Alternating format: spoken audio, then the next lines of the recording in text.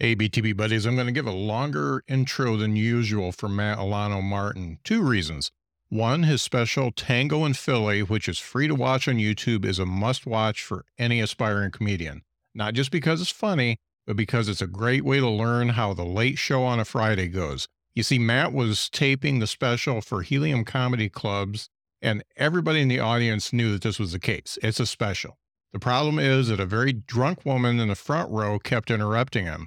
Then a drunk guy in the front row started to try to be part of the show. And finally, a drunk guy in the back yelled out during Matt's closer, which is about him reconciling with his dad before he died from ALS. Matt's dad, not Matt. Matt handled this with grace and humor, which made a great set, but not what you'd expect from a comedy special. Then he had the balls to put it out with all the interruptions.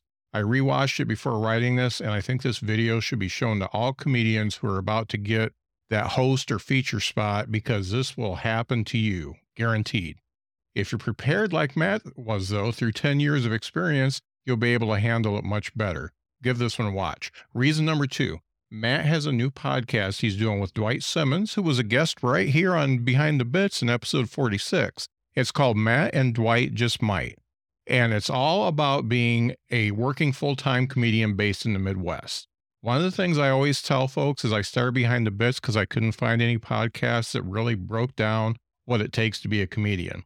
Well, Matt and Dwight Just Might is a podcast I was looking for. I drove 6 hours today to Ashland, Alabama. 1 star, do not recommend. But I did get to binge the first 5 episodes of Matt and Dwight Just Might. Here's the deal. I get to talk philosophically about stand-up with my guests, but I don't get to talk as much comedy 101 or even 201 as I'd like, because I'm feeling my way through an interview with somebody I don't know. Matt and Dwight know each other, and they get right into the nuts and bolts of stand-up. They went into how to write and email a booker to ask to be scheduled on a show, and how to tape a set in the first couple episodes. They also talk about stuff that went well and stuff that didn't go so well for them in the previous week. Because as a comedian, sometimes you have a good night and sometimes you have a bad night. Oh, another cool thing is the stuff they talk about is questions posed by their podcast listeners. Maybe I should do that. Anyway, please give Matt's special a watch and subscribe to Matt and Dwight Just Might, and you'll learn some stuff, okay? Thanks to Jason Staples for the hookup on this one. It's a really good one. Matt Alano Martin hails from Bloomington, Indiana, and has performed all over the world. He's a co-founder of the Limestone Comedy Festival held in Bloomington, and his special Tango in Philly came out just this week. Let's bring him out right now. It is Matt Alano Martin. Hi, Matt. Hello. Hi, Scott. Thanks for having me on. Yeah, thanks for being on the show. Yeah, I appreciate it. I like the ad read because I also sometimes have a trouble falling back to sleep. All right. Yeah. It's like, this is already paying off for me. All right, Like, this great. podcast Yeah, is already- just use a code behind 20 so they keep me on for more than 2 weeks. Will do. The problem with podcast advertising is they are not very patient. They expect everything to happen right away. And on little independent podcasts like this, it takes a while. And you know, it takes weeks, months, instead of just, they always bring you on for a trial run of 2 weeks. And yeah, but that's okay. You know, Yeah. whatever. I did Manscaped a while back, and they sent me a box that weighed like 20 pounds, like everything they sell. So they've got the ball shaver, they've got the nose hair trimmer, they've got all these products that I haven't even opened, because one of them's called a ball toner, and I just can't imagine needing to tone my balls. And I've actually tried to do a joke about that, but you know how that goes. Sometimes it works and sometimes it doesn't. Yeah, I feel like that should be a special Patreon only episode. Yeah, there you go.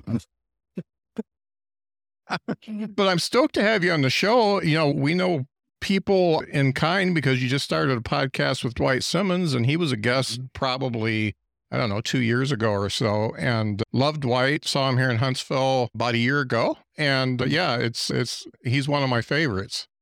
Yeah, Dwight's an amazing person, and one of my best friends in comedy. And I mean, we just known each other forever, and we would do these tours together, and it just seemed like a natural fit for sure. I do want to also give a shout out to Jason Staples. I love Jason so much, and I see he's in the chat, I think. Oh, is he? Cool. Here in the software, yeah. But I also a big fan of Jason, and it's been a while since I've seen him, so hopefully I'll get to see him again soon. Yeah, Jason is one of the first comedians that I started talking to when I started doing open mics up in South Bend. And him and Mike Hullinger and I are really into horror movies. And we got together and talked about horror movies and just had a good time. We had a podcast called Weird Awesome. And I think I went on and talked about one of the Carpenter films. I had Donald Pleasance in it, but it wasn't Halloween. And that's not Cat People, is it? That has Donald Pleasance in it? No, Jason's gonna know it. It's one of my favorite movies, and I can't think of it. Anyway, but yeah, he's a cool guy, and fortunately, we've kept in touch even after moving. But let's talk about you, Matt. So the first thing I watched was a special, and I have to say, some stuff happened in that special that I don't think you were expecting. I'm sure the audience knew that you were taping a special. They normally announce that ahead of time, but there was a couple folks drinking a little bit too much. Yeah, it was really interesting, and it really it was crazy. So, the way that they shot these specials, I was one of many people who got a special through Helium Comedy Studios. They basically shot them for several weeks in a row, and they're all shot at the Philadelphia Helium, the home club, the original club for the Helium chain. And I think their original idea was that they wanted to just kind of capture a club feel. And boy, did they capture it on mine. And so they weren't really treating it like a special so much as it's a live show and we're going to tape it. Yeah. And it's interesting because, like my buddy Ramin Masafani taped the same weekend as me, and I was in the room during his taping. And then there was a different drunk woman in the back of the room who yelled out during one of his bits. And so to their credit, I will say we were like the second group that they had done. And by the second night of our tapings, they corrected everything. Like they were screening more who was getting seated up front. They were like, they were treating it more like, oh, we have all these cameras and we're spending all this money on this. They were just doing it like it's a Friday late show, and it certainly was a Friday late show that we captured with mine. Yeah. Yeah. And you know what? I thought it was pretty cool the way it worked out. I mean, the young lady up front was probably even drunker than she was portrayed, because there was a couple times, because I got to the point where I was just watching and there was a little bit more slumping every time the camera got to her. So she must have started out in the bag and just really fed it more as she was sitting there. Yeah, it's one of these things where, and I do like legitimately ask her if she's okay at one point, because she's so drunk. And it's one of these things where, what's crazy is like, that was 10 minutes into the show. Like there was an MC that did like 10 minutes, and then I came out, and what you see is like, basically we talked about that. We did a first edit of it. Jimmy Chairman, the producer and director of these specials, who's really great, he sent a first draft, and he and his editor had tried to edit around this drunk woman and the interruptions, constantly talking through the whole show. And she's like, but it didn't work because the vibe was off in the room. Still, you could still see like shots of other people in the audience pissed off, and you didn't know why, because we had taken out the fact that this woman was just being irritating. And so they did a second edit, and it really just makes the narrative very clear what was going on. And I thought it was just brilliant the way they did it. And I'm not trying to, this has nothing to do with my jokes and what I did on stage, just their editing and the way they framed the narrative. Yeah. With this edit that got released on Saturday, I was just blown away that they made it crystal clear what's going on. We could have like made it much worse. There is actually footage of her that's even worse than that, that we felt was like maybe a little too embarrassing to include in it. Yeah. And so we try to walk the line of not, the same way that I handled her. I didn't try to dunk on her, and I didn't call her any names, but I was also like, well, this is kind of a big deal. This is a recording of a special. Yeah, I know. I came here with some jokes to do, and I can't even get like, I didn't realize this until the other day, but there's two jokes that I start and then I just don't finish them because I have to deal with her. Yeah. And those jokes are just not in the special now. Do they have to sign any sort of a waiver or anything when you do something like they're going to be part of the special? I don't think they actually had everyone sign, but there was signage everywhere, and it was in the ticket buying information. Okay. And so it was explicitly clear that we were taping a special. I mean, there's literally a cameraman on stage with us. Yeah. Like the Philly Helium stage is not very deep, but it's kind of wide. Yeah. There was just a camera guy up there all the time for all the tapings. So it was very clear what was going on. And also the MC talked about the taping. But yeah, she showed up so in the bag, and she wasn't even the only one. There's like another guy that kind of starts piping up later on in the front row. Yeah. Matt, But yeah, the other Matt. yes, Yeah. yeah, the other Matt, yes. But we just decided to just make it more less of a comedy special, more of a document of like, this is the Friday Late Show. This Yeah. is what happens. This is how I handled it. I'm sure there's people that could have handled it better than I did, but I feel like I did okay. Yeah, you did great, and what I loved was the foreshadowing because they have you talking a little bit up front, and then they do the announcement of no talking or whatever during the show, and then they pan on that girl, and she's like, "Is this a joke?" Yeah. That's what she legitimately said to a stranger sitting next to her. Yeah, That's the other thing is that couple that's sitting to her left, they're the ones who, and when we tried to edit it around, that like it looked like they hated the show because they were getting so irritated with her right. Yeah, because she keeps talking to them. yeah, And so yeah, it's different. And I don't know, I've gotten some very nice notes, and people like I have some friends that are academics and scholarly type writers who have sent me messages like, it's so fascinating. It's all about the performer and audience dynamic. And it's just yeah, like this. And I was like, well, cool. I mean, hopefully you also thought it was funny. yeah. Also, I'm glad you thought it was compelling, but Yeah. also hopefully you laughed. Yeah, it was definitely funny, and you made reference to it, right? It was a little bit past the middle. I think this isn't the show I was expecting, but we're rolling with it, and I like that. Yeah, yeah. I mean, I think we kind of realized at the moment that we captured something, but it was also tricky in how we were going to present it without really being, because I'm not a mean person. And one of the main things that I talked about with them is like, I know that a clip that says something like, comedian destroys drunk, woman or drunk B word or whatever would get a million hits on social media. I was like, we're not doing that. We're Uh-huh. not like, we can have clips of me doing the crowd work and handling her, but we're not going to frame it like that Right, because it right. doesn't like fit who I am as a person. And I just don't think that stuff is cool. Yeah, yeah. Although I understand the way the internet works, it would probably get a lot more views if we had done that. But Right, right. And you know what? I've been that person, so I know what it's like on the other side, and golly, it would be rough if that was filmed when I was acting like that. I mean, I'm 9 years sober, and so there definitely was a sort of, is this the ghost of my own past coming back to Yeah. to haunt me? You said something at the front end of the special that really stuck with me because it's something I talked to with a lot of comedians who have been doing it double digit years. And you said that you are getting closer to your truth as a comedian. How do you define getting closer to your truth? It's hard to put into words, just more of a feeling, and it's more things coming in. Just they feel more natural, they feel more pure. I mean, you still put in the work and you have to rewrite and things like that. It's not like everything that comes out is just perfectly done and ready to go. I think it's just keying in more and more on what my sensibilities as a comedian is, what I think is funny, how I can present that. Because, we all, for a long time, we will write, well, this joke is not really my style, but it's a great joke. I figured out how to write a joke that maybe is very dark or, is like more of like a dirty one liner type joke or whatever, Mhm. And so I feel like I'm moving through all of that and it's still incorporating some of that stuff into the set. I'm now working on hour 4 and it's a hard thing to describe. I think it's just getting closer to my emotional truth, like the way that I'm presenting my humor. It's less about, oh, isn't this clever wordplay?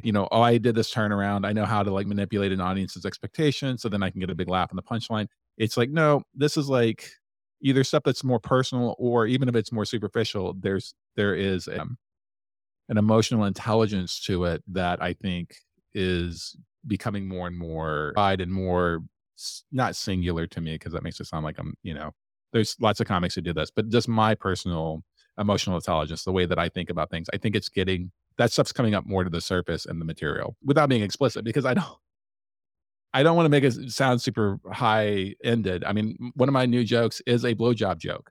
Right. But at the end of the day, what it's really about is about male. And so that's like the subtext to jokes are getting more and more true to like the things that I want to talk about. I think that's what I'm going for. Who knows? I don't. Right, right. It changes every day, man. And, I listened to a couple of your previous albums and it doesn't feel like you have like become a completely different comedian, but I do, even from the special, the jokes that you got to say, I did feel like it was more, not it, because the jokes on the albums are personal too, but it's felt like it was, for lack of a better word, heartfelt. It felt a little bit more like you were more emotionally invested in the words you were saying. Yeah, I think that's a performance aspect, honestly, which is something that I've been able to key into the last couple of years. Is I'm really proud of my second record, Bloodmouth. I like a lot of the jokes on there. I think they still hold up, but they still are presented as jokes. Like here is now this joke. Here is now this joke. And I think what I started to get into with Midnight Nachos, which is overlaps the same material as the special Tango and Philly, but that's the third record that came out in July, is it's more of a conversation, more of like, yes, there are jokes in there, but it's less like, here is a joke, here is the setup, here is the punchline. It's more of a continual conversation, and then there's punchlines in there and funny parts. And that to me is what's the most interesting part of stand up, and why I like it so much is I like the conversational aspect with an audience, which seems like a weird thing to say when I had to spend a bunch of time shutting down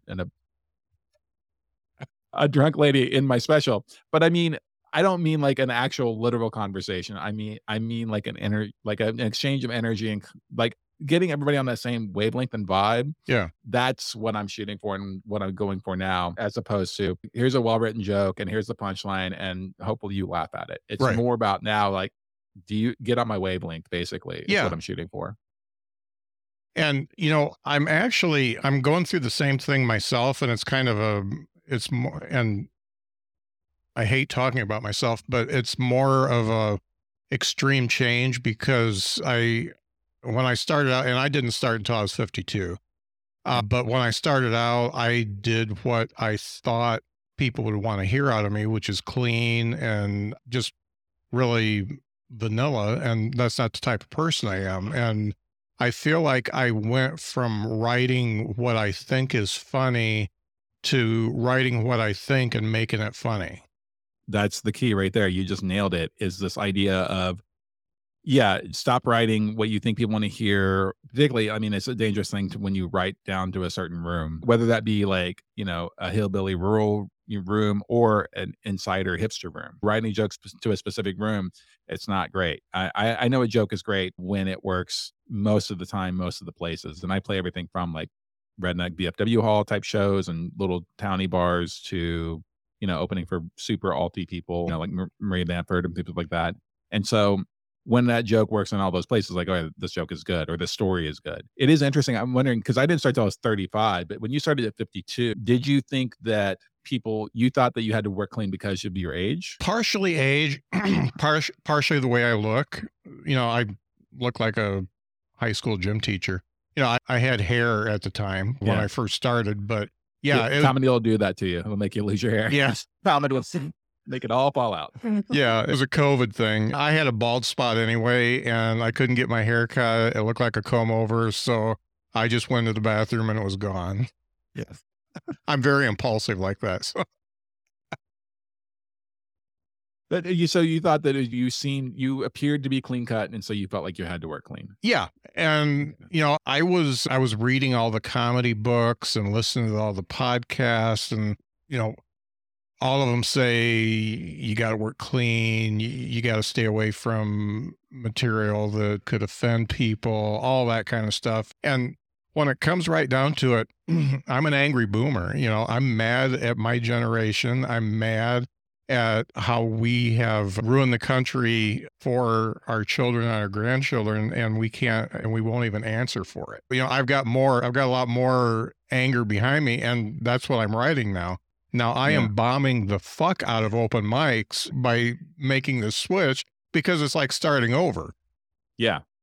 Yeah, because if you're radically changing your style, yeah, it is like a big changeover. But like Pryor did that, Carlin did that. There are a Yeah. lot of the greats who were pretty successful doing one thing, and then they just chucked it all and decided to reinvent themselves as far as what they talked about on stage. Right. So yeah, I think that's great, and I think that's an interesting angle too of like the angry boomer, but you're not dunking on young people. You're like, no, our generation is the Yeah. one who messed Yeah. everything up. you're taking this millennial viewpoint, Yeah, So yeah, so did you say that you started comedy in COVID or just the haircut was in COVID? the haircut was Gotcha. Okay. COVID. 52, 2017, 2018. Yeah, so I started no, I've been doing it for 6 years. Okay. Anyway, Yeah. because I'm You, 50, I'm 58 now. So yeah, yeah. 6 years ago. You, you look good for 58. I don't know if it's a filter that you're using or something on this Yeah, video it's chat. no filter. I do want to just also let anybody who is watching the video, every time that you see me go out of frame, I am not doing cocaine. I am blowing my nose. I'm having a crazy allergy attack, and it started right before we started Yeah, recording. But I just realized I'm going just out of frame and bending over enough that it looks like that might be what I'm doing. yeah. You know? Now, one of the things that you're 9 years sober and you've been performing comedy for around 14, 15, right? Yeah, I'm coming up on 14 years in March. Okay. 14 years in March. Yeah. So, first off, as far as getting sober, did the addiction start before you started doing comedy and just run into it? Or was that something that happened while you were doing comedy? No, I had a problem before I ever started doing comedy. And then, I think comedy enables a lot of substance abuse issues, because there is a very big social aspect to comedy, particularly when you start hanging out with other comics, you're drinking. It's a job. Once you even work up your way where you're doing it as a job and you're getting paid, you can drink at your job. And then a lot of times it's almost encouraged, Mhm. there are those crowds that love to send a shot up Yeah. to the stage. So like, let's get the clown drunk, Yeah. that kind of Right. stuff.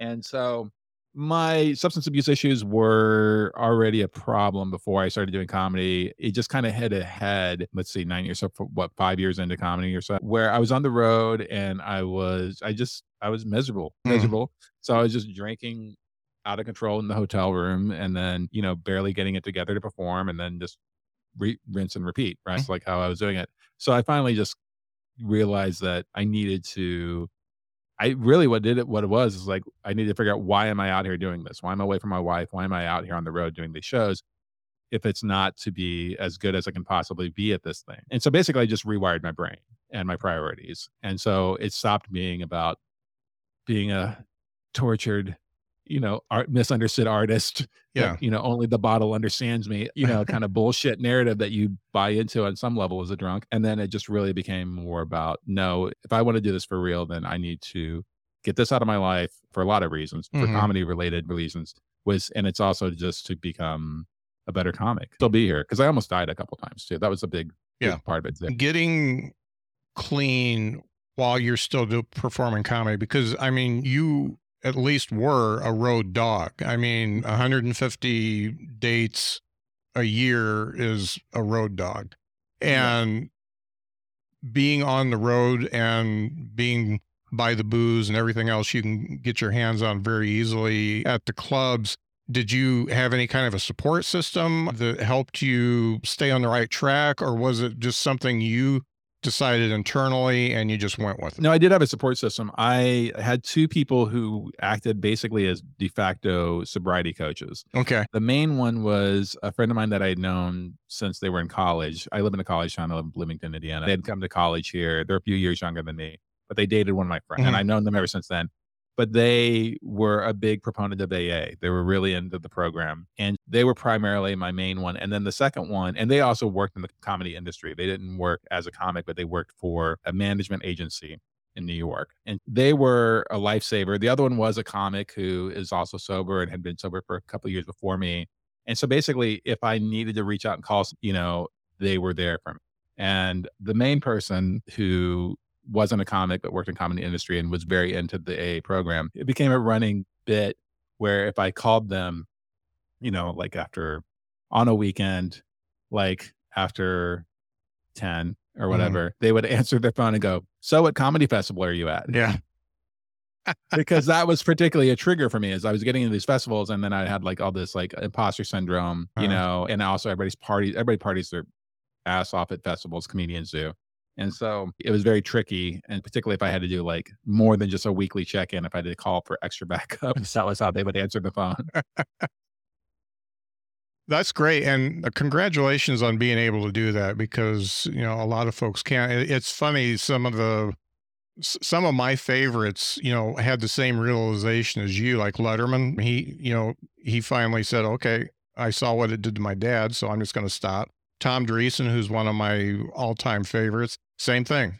He saw that it was holding him back. And it's funny, you can bottom out so many times and almost die, but when you've got something that you really want and then you see something that's holding you back, one obsession trumps the other one, and you can actually succeed. And that's great.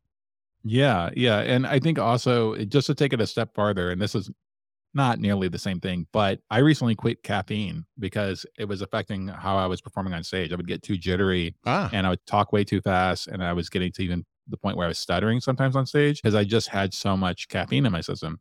And so I got COVID back in July and was basically laid up in my bed for a week just on ibuprofen anyway. And so I kind of had made it through the caffeine withdrawal migraines yeah. that happened like the first week or so. And so I just ran with it. And so I haven't had caffeine since then. With the exception that a couple of weeks ago, I have started putting like 1 scoop of regular coffee when I make a pot of coffee. Uh-huh. I'll have like the tiniest bit of caffeine because I did really feel like just slow and foggy Uh-huh. even months later. But also it was like, is it long COVID? Is it caffeine withdrawal still? Is Yeah. it because I'm getting older? And so I just decided to see if it was the caffeine thing, and it was. And I'm on a tiny baby bit of caffeine now, I have a little bit every day, but just Uh-huh. a minuscule amount. So you are right on the edge of moving to Utah and getting a whole bunch of wives. Nope. No, thank you. My cousin lives in Utah, and because he married into it, basically, not that they're like practicing Mormons like that or anything, but he hates it so much. Yeah. He's just like, and so just from talking to him, I was like, yeah, I don't think I would want to live in Utah. Yeah. No doubt. Nothing but love to people in Utah, though. If Dry Bar is watching this, I'd love to do one. Yeah, I think you could pull it off as well as anybody. If Bob Zaney can do it, you can do it. Yeah, well, and I love that Augie Smith just did one, and he even promoted it by saying, "I'm probably the only comedian to have won like the Dirty Show at JFL and also do a Dry Bar." I Yeah. think in like the same year. In the same year. So starting at 35, I did see a little bit into your history that you were in the music industry for a long time and then shifted to comedy. What was it that made you make that shift? It was a couple of different factors together. I had played in bands since I was a kid, but then I also worked professionally as a tour manager for bigger, more successful bands for about 7 years. And in the time that I was doing that as a tour manager, a comedy club opened here in Bloomington. And at first it was a funny bone for like the first year while Jared and Dana Thompson, the owners, like basically they did that to learn how do you run a club, right? Mhm. And so after the 1 year the franchise was up or whatever, they didn't renew it and then they rebranded as the Comedy Attic. And so it had opened in my town, but I was also gone most of the time anyway on the road. But I was Mm. aware that this thing had opened because I actually knew Jared from before they opened the club. And the thing that kind of I was getting, tired of being on, because touring in the music world is a different animal. You're gone for months at a time. Like what we in comedy think is a long tour, like I just did 12 days out. That's not most bands don't even call that a tour. That's Yeah. such a short, that's a short run, you know? And so I wanted to be with my wife, even though we weren't married yet at that time. I wanted to come home and propose to her. And so it was partially that. And then also the club opening up. And then the first show I went to at the Comedy Attic was the finals of their amateur contest of their first year of their summer contest. And the three guys on stage were funny, but they weren't unattainably funny. Like I never watched Carlin and thought I could do that. Yeah. Or even like someone like Mark Curry. I've seen Mark Curry perform live, Mr. Cooper, for those of you that remember that show. And there was never a thing that I thought I could do that. Seeing those three guys, it made it attainable. And sorry, I have to blow my nose. So that's the thing that made me then kind of really start obsessing about what I wanted to do. And I still spent like another 6 months trying to get the nerve up to do the open mic and to write that first five. And once I did it, man, I was like, it's like anybody else. It is like a drug. You get hooked. Yeah. I mean, I don't really remember my first set because I basically blacked out while I was on stage. I did Uh-huh. it, not from drinking either, just from nerves. Yeah. And so I remember immediately afterward being in the green room and basically shaking from adrenaline.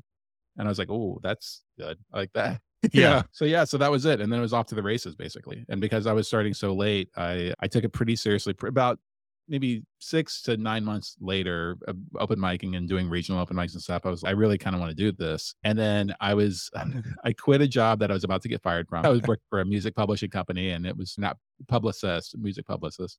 And it was terrible. I hated it. But when I was losing that job, my wife Denise was like, "Hey, we're pretty good on money right now. You seem really serious about this. Why don't you give it a shot?" And like that's what made me then be able to become a professional, because then I could dedicate all my time to it. And I also had some lucky breaks early on, which helped, but she had not said that, I might not have ever recorded a special that was nearly ruined by a drunk lady in Philadelphia. No, you've got something good there. I really like that you just kept it up and didn't re-record it. Yeah, I like what came out of that. So the Limestone Comedy Festival it's one of the most respected comedy festivals in the country now, and you and Dwight and I can't remember the other Jared Thompson. Jared. Yeah, I always forget Jared. But it's one of the biggest comedy festivals, especially in the Midwest, but everybody knows about it. I wanted to talk about the logistics of starting a comedy festival from nothing. How did you get that going and how did you make it happen? Let's talk about the first couple years because now it's almost like I don't know words. It's almost like riding a bike, but getting that started, I know is difficult. What did you do to get that going? Well, the genesis of the festival, I was starting to get into comedy festivals, and some of them were really great. Well, that ran them were great, but they were run not the most professional, right? We're like well-intentioned people that didn't really know what they were doing, or a very well-organized, well-run festival that basically treated the unfamous comics like crap. Uh-huh. Like it would be like, I don't know why I drove 12 hours to come do this thing if I'm going to be treated like dirt, And it was driving back from one of the second ones, that I just basically formulated Limestone. It's basically build the better mousetrap, essentially. And I was like, okay, how can we make a festival that the unfamous comics are treated with as much respect as the headliners? What would the structure be? And so basically, I just formulated the entire thing on the drive home. I met with Jared the next day, pause for blowing my nose. And I just laid it all out to him, like the structure, like the 3 days. These are the venues that we'll use. This is how it'll work. And, Jared's big thing at the beginning was that he wanted to go. I was actually picturing it smaller. And so he was like, if we're going to do this, we need to just come out big. And so he's the one who had that vision for it. I thought we would slowly grow to be a bigger festival. And spent a year, Jared and I spent a year before the first festival planning it, building it, working on it. The biggest challenge was getting sponsors. We couldn't get sponsors because it was not a proven thing. Right. Mm. And so that first year is always the hardest in that way, in the money wise, but we just really believed it was well done. And we were also lucky because we were right before the boom of comedy festivals. When we did Limestone, like the only, there was JFL, there was San Francisco and Seattle and Boston, right? The ones that had been around forever. But certainly in a small market like ours, like Bloomington's a small college town, we're considered a secondary market at best, just population wise. We were right before the boom of like, we debuted the same year, I think, as Moon Tower. The only thing that was before us was Bridgetown in Portland. And it was it was the hot indie one, right? It was like this upstart independent festival that people loved. And it was like this big deal, right? And a couple years in, after I was doing Limestone, then there was this explosion and there's like festivals all over the place. So the biggest challenges really were like, the biggest thing was kind of like the venues got it, like they trusted us. Most of the venues that we used were music venues who knew me from my music days. Like we personally knew all the owners, and so there was that element of it. And then because the Comedy Attic at that point had established itself as being like this really well-respected club in the Midwest, we kind of built off of their legacy essentially. Yeah. And as far as like signing big headliners to come do the festival the first year and then also selling tickets basically. Mm-hmm. Yeah. So that's kind of how we did it. And honestly, structure wise, as far as how we do things, we use a badge system because another big part of it is we didn't want to rip off people who are coming to the festival. Like I'll just throw their name out there because they're a corporate festival, but like Moon Tower, if you want to see all the things at Moon Tower, you're spending thousands of dollars.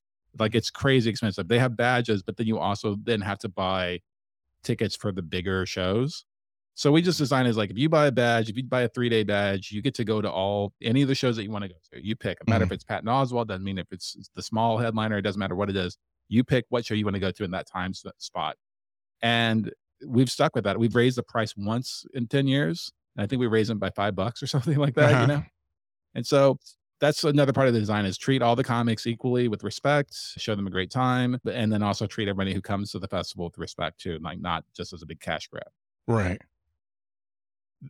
And the Comedy Attic itself is, you talk about it being a respected comedy club. It's like one of the most respected comedy clubs in the country that nobody really talks about. You know, Marin works out his stuff there. Todd Glass, I've had him on, and he raves about the Comedy Attic. And I've only gotten to go there once. Both my kids went to IU and they got to go there more, but I only went there once. But, it is a serious comedy venue. I mean, it's a comedy venue for comedians, and the audience has to get right, or they don't get to stay. Yeah. And that's the way to do it. Yeah, the Comedy Attic is definitely one of the clubs that has taught the audience on how to behave. Not only how to behave, but also what is comedy. Yeah. If a club in a city only books acts that are, been doing the same act for 15 years, these headliners that come in and just, haven't updated anything. They're not pushing the envelope. They're not getting, interesting acts in there. The audience who comes just thinks this is comedy, what it is. So you can lead the audience by the nose a little bit to like, nope, this is comedy. Maria Bamford is comedy. Right. Like this is the type of stuff that you buy into. Not that everybody who comes there is happy with all the shows, right? They still get randos who like, oh, we're going to go to the comedy show on a Friday night, and they don't do any research. They don't look anything up. Yeah. And Hannibal Buress is up there with a DJ and ballet dancers for some reason. Yeah. They're like, what is happening? Jared and Dana have done an amazing job with the club. There are other clubs, like Comedy Club on State has done the same thing, trained those audiences like how to be amazing. So that's the thing, is like it's always disappointing when a club doesn't do that. When they're just like, nope, this is just how it is. Yeah. It's like it doesn't have to. Yeah. Yeah, we've got it's a Stand Up Live here in Huntsville, and they're very similar. The seating arrangement's the same, and it's all it's very organized on how they bring people in, how they seat them, and you're pretty much told how you're expected to act before the show, and you're told in a way that that they're going to stand behind that, because every comedy club says don't talk and no table talk and stuff like that, but when somebody means it. Yeah. To also use the same example again, I don't think this guy still works there because I didn't see him the last couple times I've been there. There used to be a security guy at the Comedy Club on State who was enormous. Uh-huh. And if someone was talking in the audience during a show, he would just go stand behind them. And he's such a large physical person that even if he was behind you, you just felt like you felt the room was closing in on you. Yeah. And so then they stop talking, they look up at him, and he does like the thing. Yeah. And then he just stays there. Yeah. For like a good couple of minutes until they get it. Or like, oh, I'm not doing that again. Like I'm not talking again. So yeah, it is one of those things, like a club can train the audience if they do it right, for sure. And that's something that Jared has excelled at, for sure. Yeah. Yeah, no doubt. So what's the best piece of advice you've gotten since you started doing stand-up? What's the best piece of advice I've gotten? Someone once told me that the plateaus will kill you. And I think that there's some real wisdom in that, because when you're first starting off and it's exciting, it's super exciting. You're going to open mics, you're figuring out this craft. The challenge of it is the excitement part of it. And, you have a bunch of bad shows when you're young or young in comedy, but the plateaus of when you don't feel like you're really accomplishing anything anymore. Like when you're open mic and you're getting on, slowly working your up. Now I'm getting a guest spot in an actual club. Now I'm hosting a club. Like it's that there is a track for most people, unless they're just horrible people. You have a little bit of a baby roller coaster that you're riding on. Once you start working professionally for a while, you kind of get stuck at a level for a long time, unless something happens to your career, like TikTok blows you up or something like that. But you just I was a working road feature for years, going to the same clubs every year, making the same money every year. And that can be really disheartening, Yeah.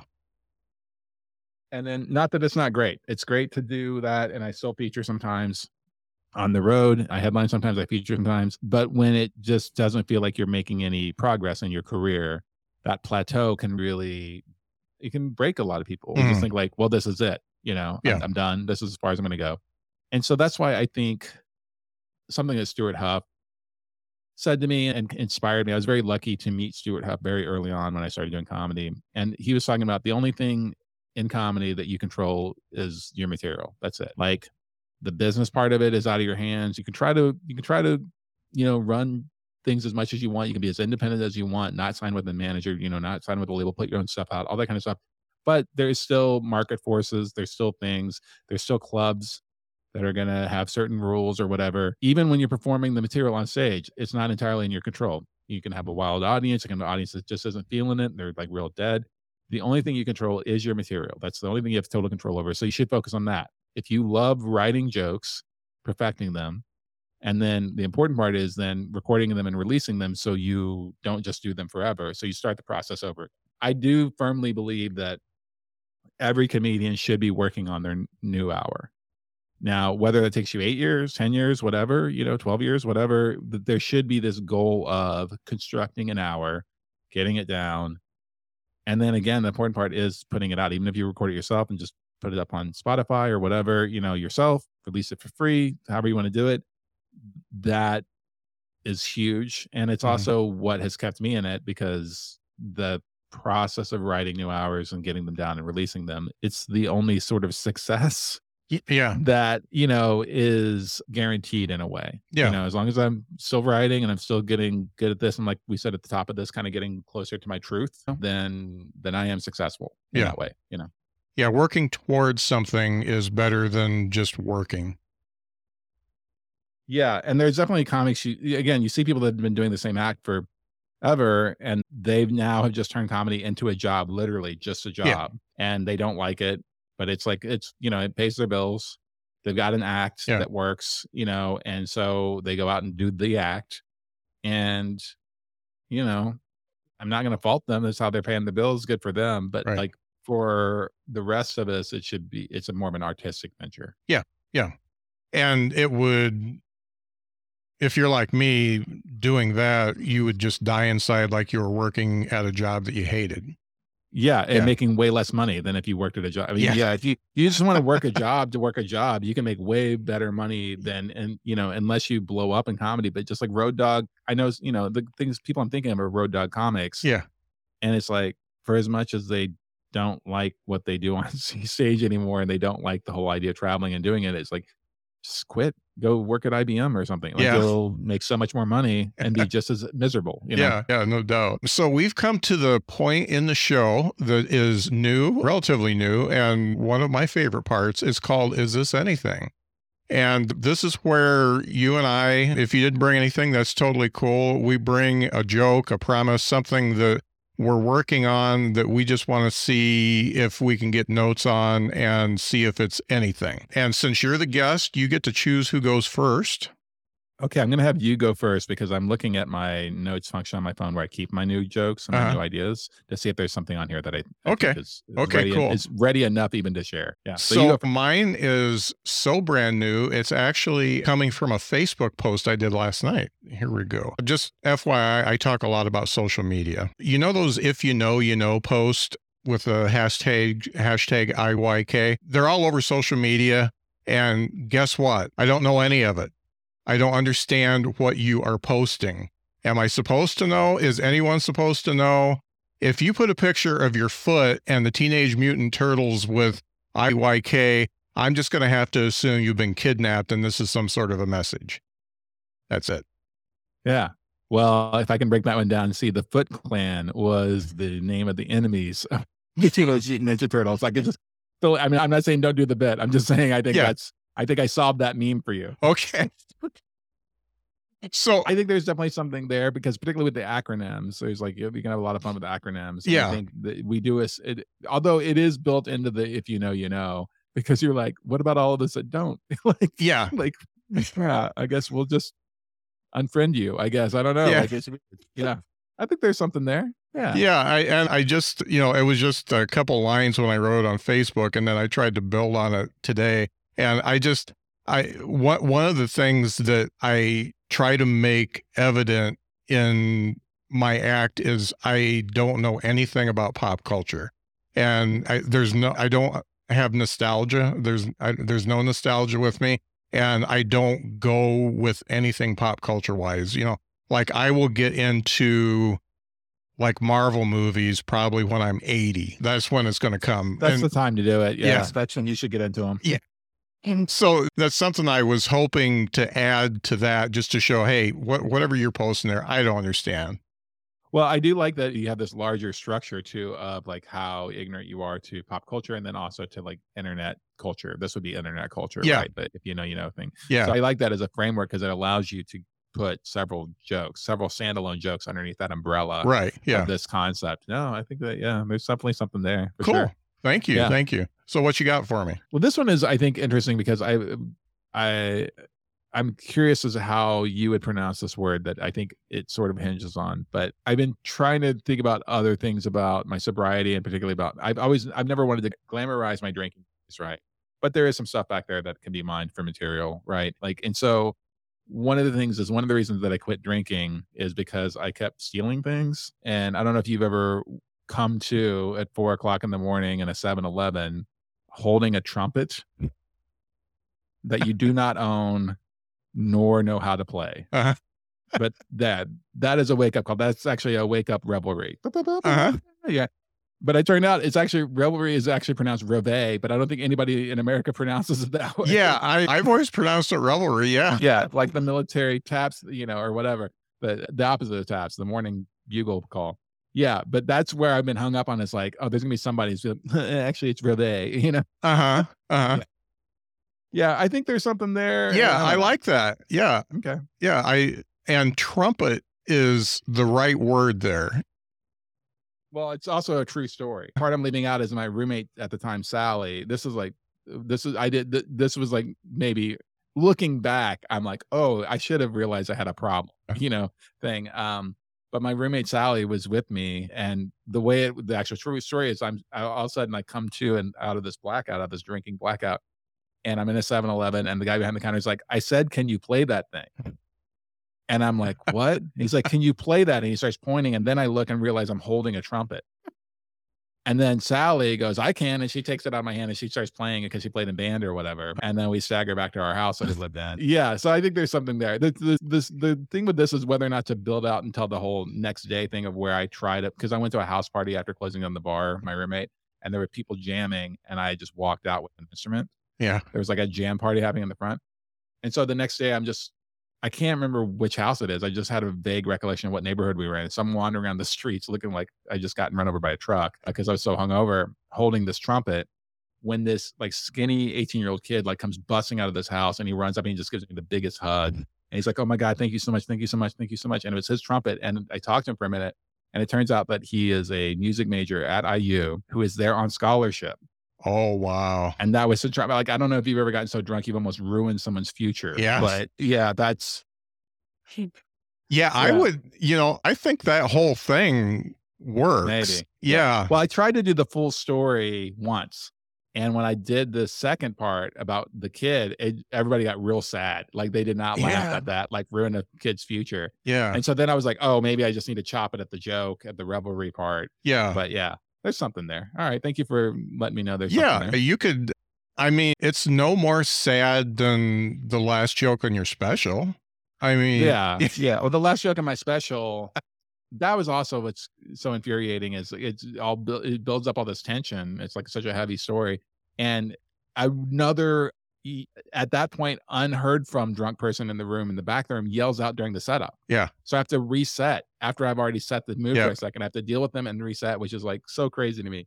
Yeah. That story about my dad dying happened before I ever started doing comedy. So I knew that story and the entire time I did comedy, but it was like 10 years into me doing comedy before I figured out how I could do that on stage and make it funny without it just being like brutally sad. Yeah. Yeah.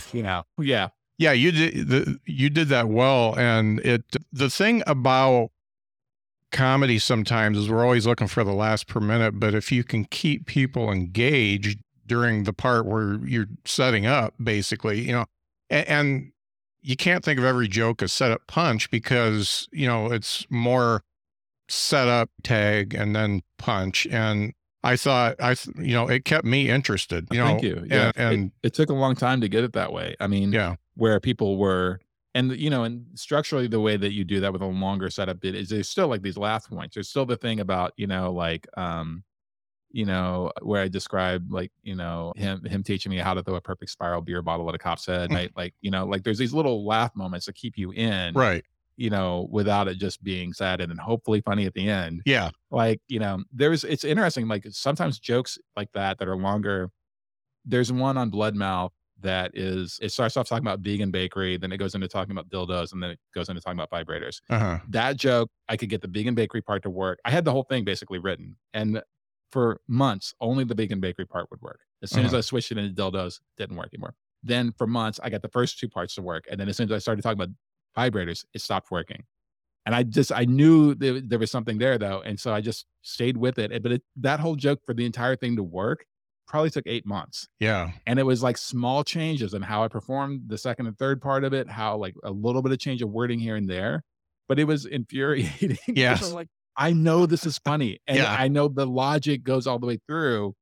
And it's just like, that's what keeps us coming back, I guess, though. It's like that. Yeah, no doubt. Yeah. Never ending trial and error. Yeah. Yeah. And you really have to be okay with bombing in order to work those out. And I think I've finally gotten there because, even because my 8 years is probably like 3 years for somebody else because it's really just a hobby for me. So I haven't been as obsessed with it, but I haven't been really okay going up and just having people stare at me until really this year.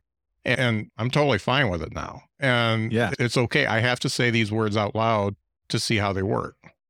Yeah, that's the thing. Well, like another saying that gets kicked around is like, don't get addicted to killing, because then you'll never try something that is going to take time to figure out, Right. is more challenging. I also always think too, like this is a question we're going to talk about on Dwight and I's pod coming up, but someone asked us like, do you think it's important to always crush and always kill? I think if someone describes another comic to me as like they always kill, I'm probably not going to be that interested in their act. I might still respect jokes. I might be like, that joke's great. I like it. And I can respect them as a performer. But the people that I'm most interested in don't kill everywhere. Right. Like Maria Bamford doesn't kill everywhere. Chris Gethard doesn't kill everywhere. They're doing something that's more interesting, I think. And that's kind of what I would like to do as well. But it's hard though, man. Yeah. You're like, oh, I want to get the lasso. Oh, yeah. It's funny. You mentioned Mark Curry a while back, and I've asked him a couple times to do the show because I think he is one of the most underrated comedians ever. So I think he was like, I have to say Bill Cosby. He was like Bill Cosby turned up a couple notches and as real as a comedian can be. A little bit of that, a little bit of Richard Pryor, but I think he's kind of just sitting back and having fun now because he works so hard. But yeah, he's one of my faves from forever. I saw Mark when I was in college, so a long time ago. There was a comedy club. There was a Funny Bone in Evansville, Indiana, where I went to school. And I didn't go very often because I couldn't afford tickets. Yeah. And I was a poor college kid, and I was always playing in my bands on weekends and stuff like that. But I got tickets to go see him. And he literally, when they announced his name, he came out walking through the audience and he's high-fiving people. And the last thing he did before he got on stage is he grabbed this woman's purse off her table and went on stage, and he did an hour on things he was in her purse. Yeah. And talking to her. He did an hour of improvised comedy, just riffing on things in her purse and talking to her. It was like crowd work, but with one specific person. Yeah. It was amazing. Yeah. He's really amazing. He's definitely a genius. Yeah. Well, thanks so much for doing the show. This is great. The special is out on YouTube and really easy to find. Just put Matt Alano / Martin in, and it's one of the first things that come up, and it's called Tango in Philly. And you did a little bit of tango in there. I sure did. And it's really good. Where can folks find you if they want to see it? My website has all the links to the things, and it's just mattalanomartincomedy.com. But every one of those words has a hyphen in between it. So it's MAT-ALANO Okay. -Martin-comedy.com. Did I say all the things? Maybe, I don't know. Yeah. Also, before we wrap this up, Jason did put in the chat that the movie that you were trying to think of was In the Mouth of Madness. Yeah, I saw that. I didn't want to put it up so that it would mess up the interview, but we also did Prince of Darkness. So that's actually, we did Prince of Darkness and they brought me back for In the Mouth of Madness because that's actually a trilogy, and I can't remember the one that ends that up, but the In the Mouth of Madness was the last one of the trilogy. And They're very loosely connected, but they are connected, and some really weird movies, but really good.